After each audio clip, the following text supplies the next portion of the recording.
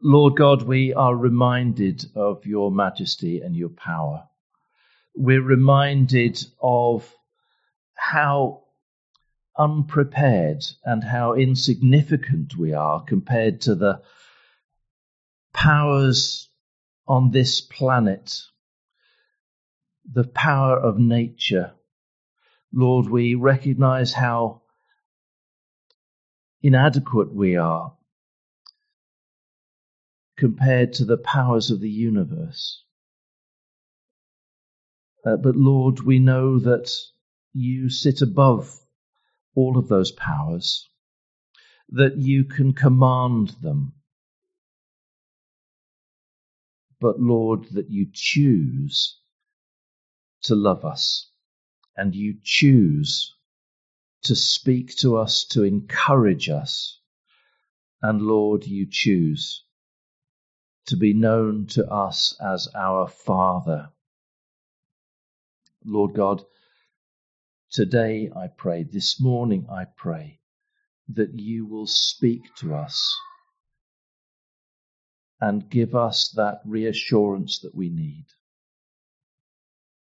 That reassurance that we're special to you, that we do matter, and that we do have a part to play. Lord, strengthen us, guide us, encourage us, and challenge us, we pray, in the name of Jesus. Amen. We're going to take a couple of readings today. So the first reading we've got that Sheila's going to read for us is taken from Mark chapter 5, and then we're going to take a reading from Acts chapter 20. So Sheila, would you come and read to us Mark chapter 5? They went across the lake to the region of Gerasenes, where Jesus got out of the boat. A man with an evil spirit came from the tombs to meet him. This man lived in the tombs, and no one could bind him any more, not even with a chain. For he had often been chained, hand and foot, but he tore the chains apart and broke the irons with his feet. No one was strong enough to subdue him. Night and day among the tombs and in the hills he would cry out and cut himself with stones. When he saw Jesus from a distance, he ran and fell on his knees in front of him, and he shouted at the top of his voice, "What do you want with me, Jesus, Son of the Most High God? Swear to God that you won't torture me." For Jesus had said to him, "Come out of this man, you evil spirit." Then Jesus asked him, "What is your name?" "My name is Legion," he replied, "for we are many." And he begged Jesus again and again not to send them out of the area. A large herd of pigs were feeding on the nearby hillside. The demons begged Jesus, "Send us among the pigs. Allow us to go into them." He gave them permission, and the evil spirits came out and went into the pigs. The herd, about 2,000 in number, rushed down the steep bank into the lake and were drowned. Those tending the pigs ran off and reported this in the town and countryside, and the people went out to see what had happened. When they came to Jesus, they saw the man who had been possessed by the legion of demons sitting there, dressed and in his right mind, and they were afraid. Those who had seen it told the people what had happened to the demon-possessed man, and told about the pigs as well. Then the people began to plead with Jesus to leave their region. As Jesus was getting into the boat, the man who had been demon-possessed begged to go with him. Jesus did not let him, but said, "Go home to your family and tell them how much the Lord has done for you and how he has had mercy on you." So the man went away and began to tell in the necropolis how Jesus had done for him, and all the people were amazed. When Jesus had again crossed over by the boat to the other side of the lake, a large crowd gathered round him while he was by the lake. Then one of the synagogue rulers named Jairus came there. Seeing Jesus, he fell at his feet and pleaded earnestly with him. "My little daughter is dying. Please come and put your hands on her so that she will be healed and live." So Jesus went with him. A large crowd followed and pressed around him. And a woman was there who had been subject to bleeding for 12 years. She had suffered a great deal under the care of many doctors and had spent all that she had. Yet instead of getting better, she grew worse. When she heard about Jesus, she came up behind him in the crowd and touched his cloak, because she thought, "If I just touch his clothes, I will be healed." Immediately her bleeding stopped, and she felt in her body that she was freed from her suffering. At once, Jesus realized that power had gone out from him.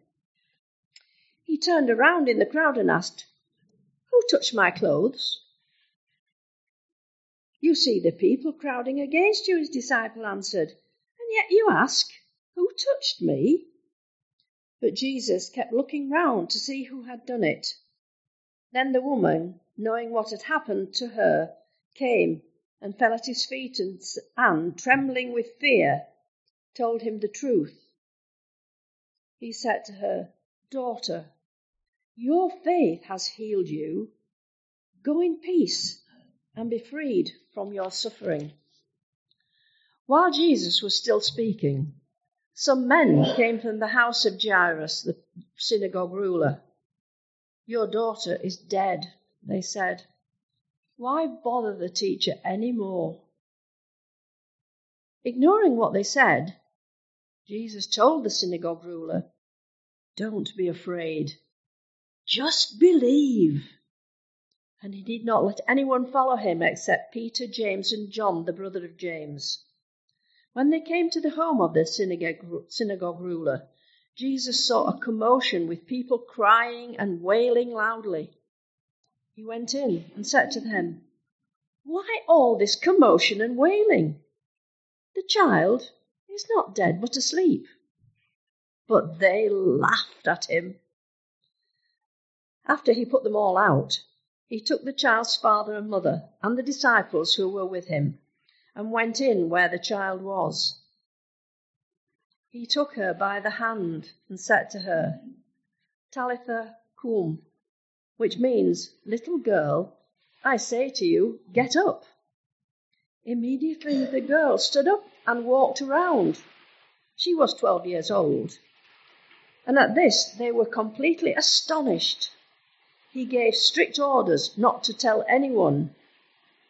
let anyone know about this, and told them to give her something to eat.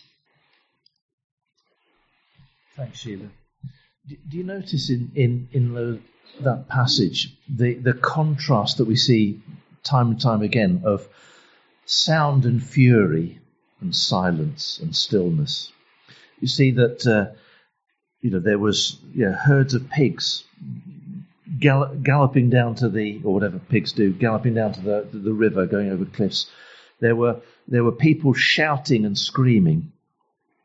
And when Jesus came in, there was the man standing or sitting, fully clothed, peaceful and in his right mind. And amidst the hubbub and the commotion of Jesus walking through the crowd, he was aware of someone who was in need. And he stopped and communicated with her. And when the young woman was lying newly deceased in her bed, the crowds that were around wailing and mourning, Jesus sent them away. And in peace he spoke to her and told her to get up. I love that contrast. And I'm going to have to speak a bit more loudly in contrast to the storm that we have here. But again, we can listen despite the storm for that stillness. Our second reading is from Acts chapter 20. And we're reading from Acts chapter 20, verse 1 through to verse 12. And I've asked Derek to read this for us.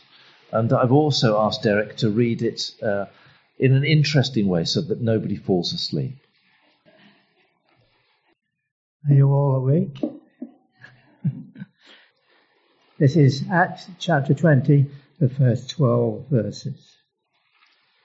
When the uproar had ended, Paul sent for the disciples and after encouraging them, said goodbye and set out for Macedonia.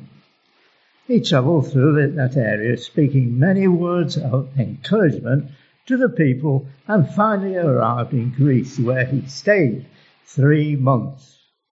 Because the Jews made a plot against him, just as he was about to sail for Syria, he decided to go back through Macedonia.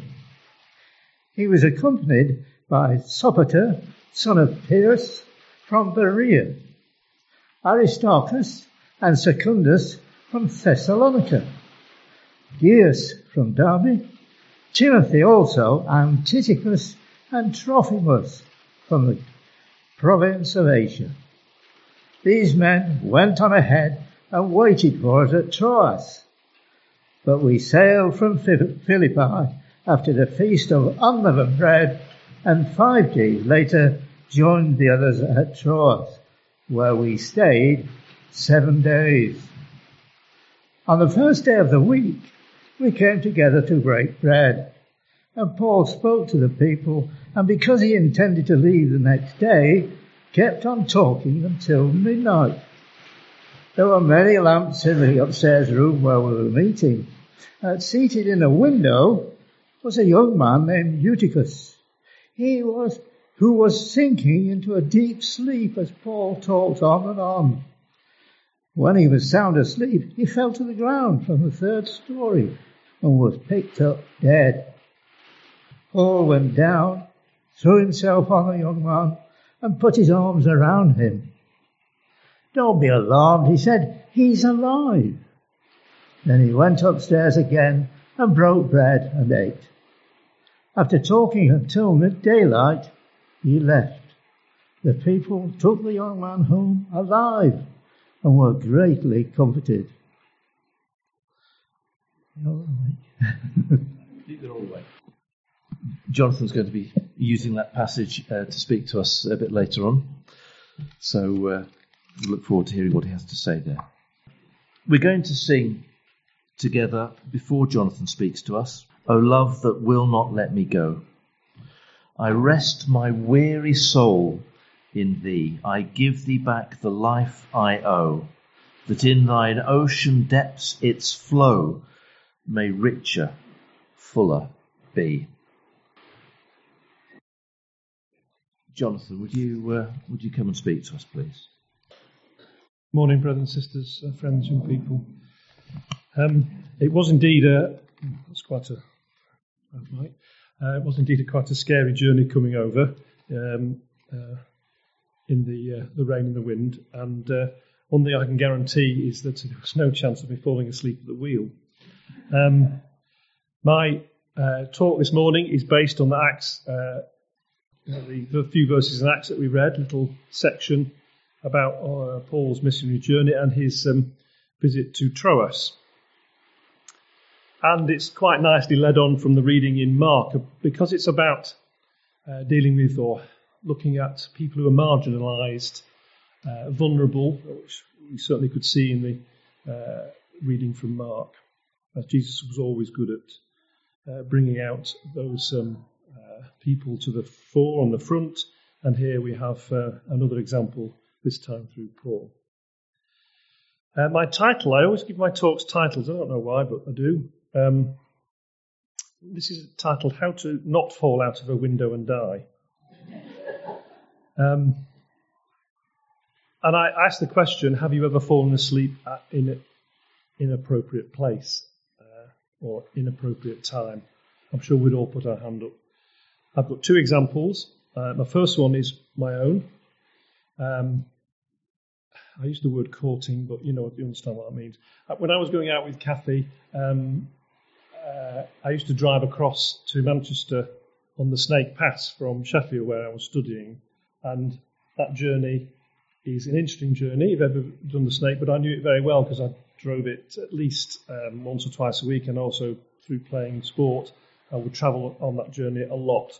So I knew the route very well, and if you know a route very well, you tend to get complacent, you tend to start thinking, I know what's coming next. And I was coming back late at night, very late at night, early hours of the morning probably, and I fell asleep at the wheel, probably for the first and hopefully last time ever.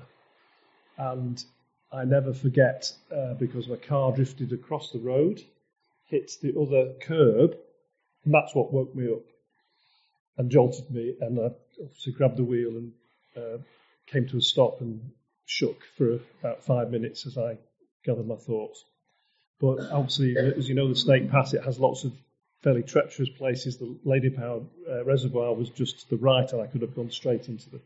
Anyway, I vowed never, ever, ever again to drive tired when I was nodding. I used to regularly be nodding at the wheel when I was going over the Snake, and I thought, I will never, ever drive like that again, and haven't done, hopefully.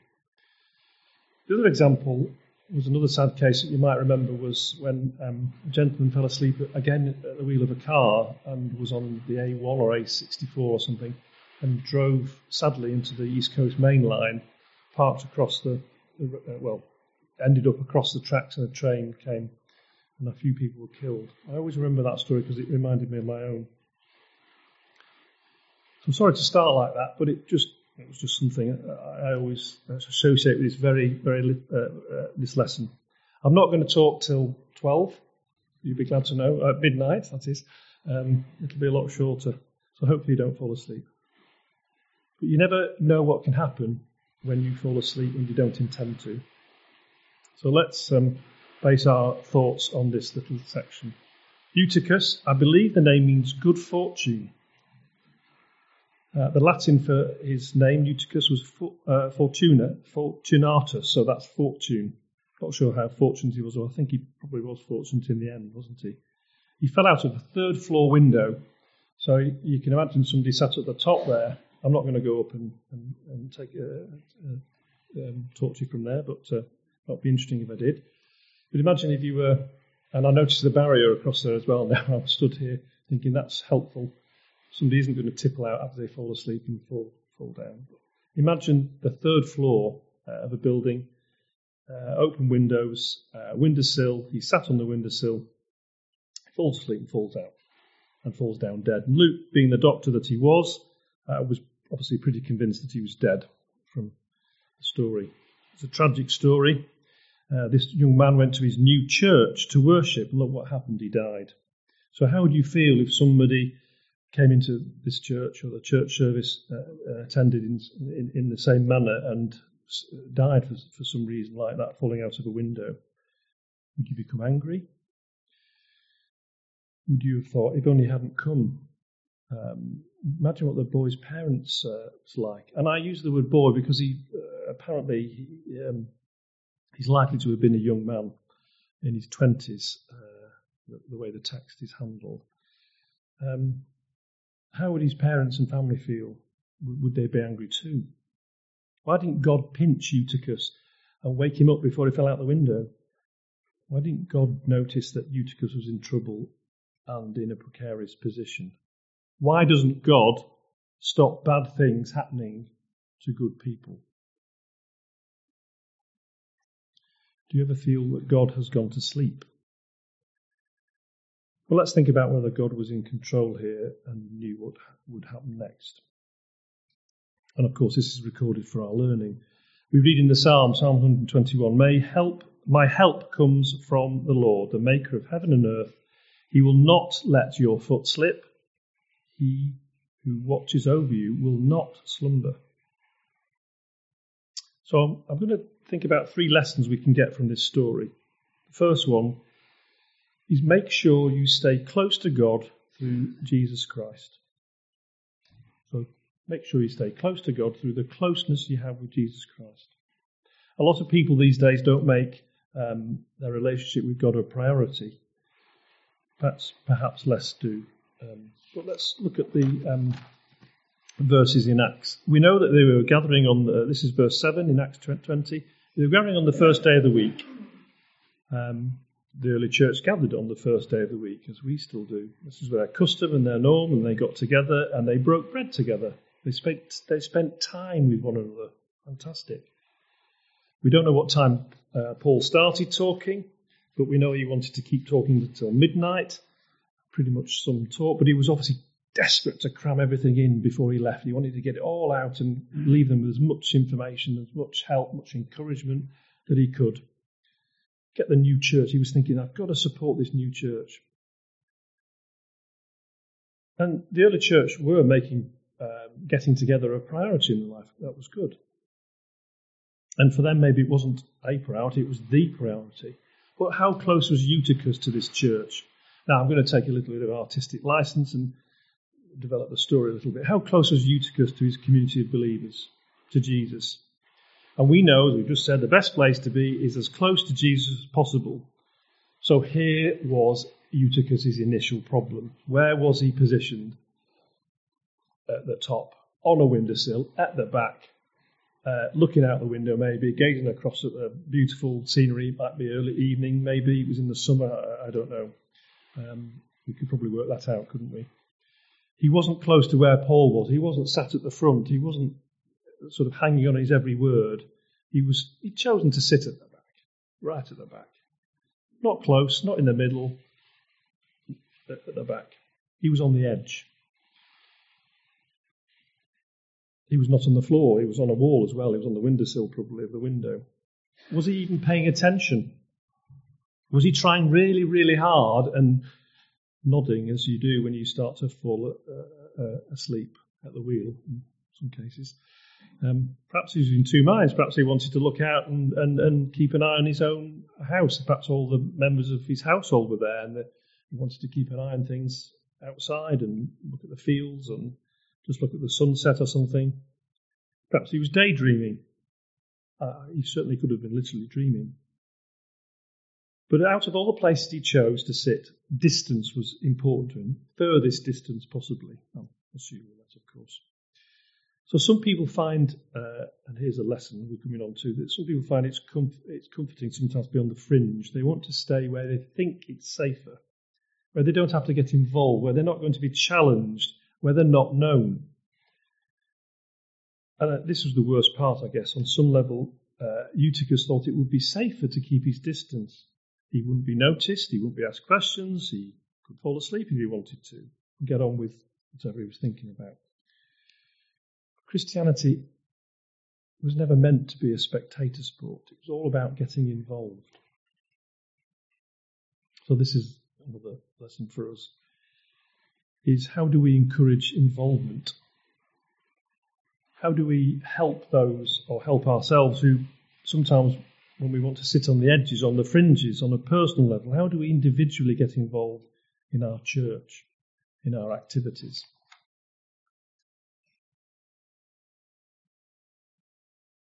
And of course, the important thing in all this is make sure you don't fall asleep. Now, of course, falling asleep can be a euphemism for many things in life, for switching off to the real meaning and purpose. We can be awake in the eyes of the world, but sleep towards God, can't we, in His Son Jesus? So for some people, it's not just about being close to the church. It's attention to what happens in that church. So sometimes we can sing songs, but we don't worship. Sometimes we can listen to the talks, but then don't apply anything we gain from them. Sometimes we can talk to somebody, but we don't really engage with them. Sometimes we serve, but do it begrudgingly. So think how Eutuchus might have been feeling, just what was going through his mind as he was falling. Well, my first thought he would be going,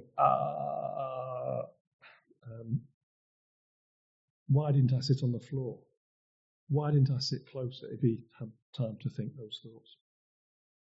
Why, if only, but it was too late. So don't fall asleep. I think of other people who fell asleep. In Scripture, of course, Jonah fell asleep in the boat. Look what happened to him. Samson fell asleep. Look what happened to him. And we know Jesus also fell asleep as well. Slightly different context. So it's a useful thing to just look at sometimes when people have fallen asleep in the Bible. I'm sure there are other examples as well. So we've got to take our relationship with God seriously enough not to fall asleep, so to speak. It's not something that we can deal with as an afterthought, because sometimes awful things can happen when you fall asleep. This is from Mark 13.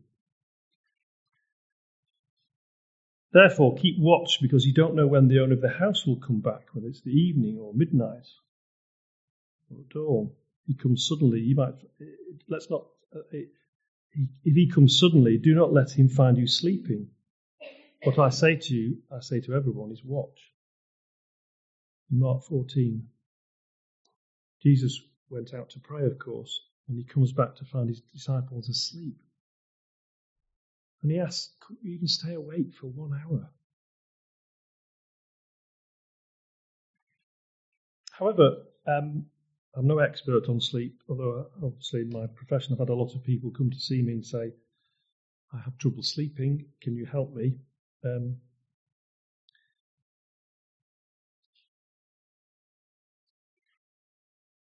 most people, of course, are wanting to stay asleep as opposed to stay awake. So it's unusual to have the opposite. There are a few people who have conditions where they fall asleep literally very, very easily.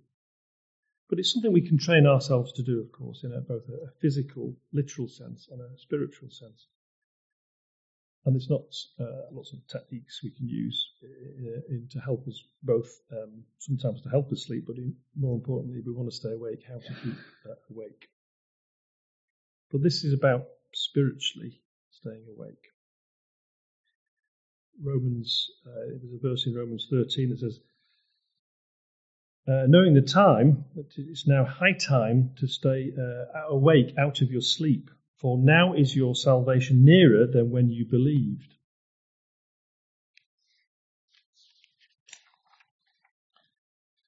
And finally, and I'm coming to an end, you'll be glad to know, so not a marathon talk. Nobody looks like they're falling asleep, but I'm not going to be judged of that. Make sure you hang out with people who are good at staying awake and will look out for your sleepiness. So this is another point of the story about Eutuchus. It's not necessarily about him falling asleep in church. It's not necessarily about him being close to the message of Jesus and his redemption. You could say he wasn't paying attention. He wasn't close enough to the action to stay awake. But he was still hanging out with Christians of Troas. He was still going to their church. Great, good for him. And if you think about it, that's what saved his life, by being there in church at that time. He could have been a very, this could be a very common occurrence for this young man. Eutuchus could have been falling asleep at all sorts of occasions in his life. Who knows? I'm expanding the story slightly by saying that. But this time he fell asleep and something tragic happened. He was in the right place to have his life saved. So sometimes, again, thinking of the lessons we don't feel in the right frame of mind. We're too tired to go to church. We're too tired to come and do something and help out. We can stay at home, stay as far away as possible. There's no chance that anything could happen, surely. But how much of a deep sleep is that? So he came, and even though he was struggling, he came. He was still there at the back. He was doing his very best, perhaps, to stay awake. And of course, this is a story about somebody on the periphery, somebody who was very vulnerable to dying. And it's a story, of course, that finishes well for him, because it's a story about how God can save anyone. He perhaps wasn't the best example of somebody devoted to the cause. He wasn't sat at the front, I've said before, hanging on Paul's every word. And even though you could say he made some bad choices, where he'd sat, where he'd been positioning himself, he was brought back to life despite those bad choices. And that was through the wonderful miracle. So when he fell out the window, you could say that's his fault. Paul obviously sees that, I reckon, from the front. He may have been the only one that was, I don't know, I won't say it's still awake, but it could have been several other people, but Paul knew there was something about to happen. Runs down and brings him back to life with that wonderful miracle. And he gives him a second chance at life. So the Apostle Paul, immediately, without much debate, put his whole belief in the Lord Jesus as well at that salvation. He put his faith on the line. I don't know how quickly Paul had prayed and said, Lord, help me, I'm going to save this man if it's your will. Of course, he had no choice in the matter, possibly, but he perhaps had enough time to get that message out. And I'm not sure how many times Paul raised people from the dead, but he certainly did it on this occasion very clearly. And we read that he went upstairs again, broke bread and ate, and I bet they were a little bit more engaged, and perhaps Eutuchus was sat on the front row now. And he talked till daylight, not even by midnight, till daylight before he left. And people had all stayed, of course. They took him home and were greatly comforted.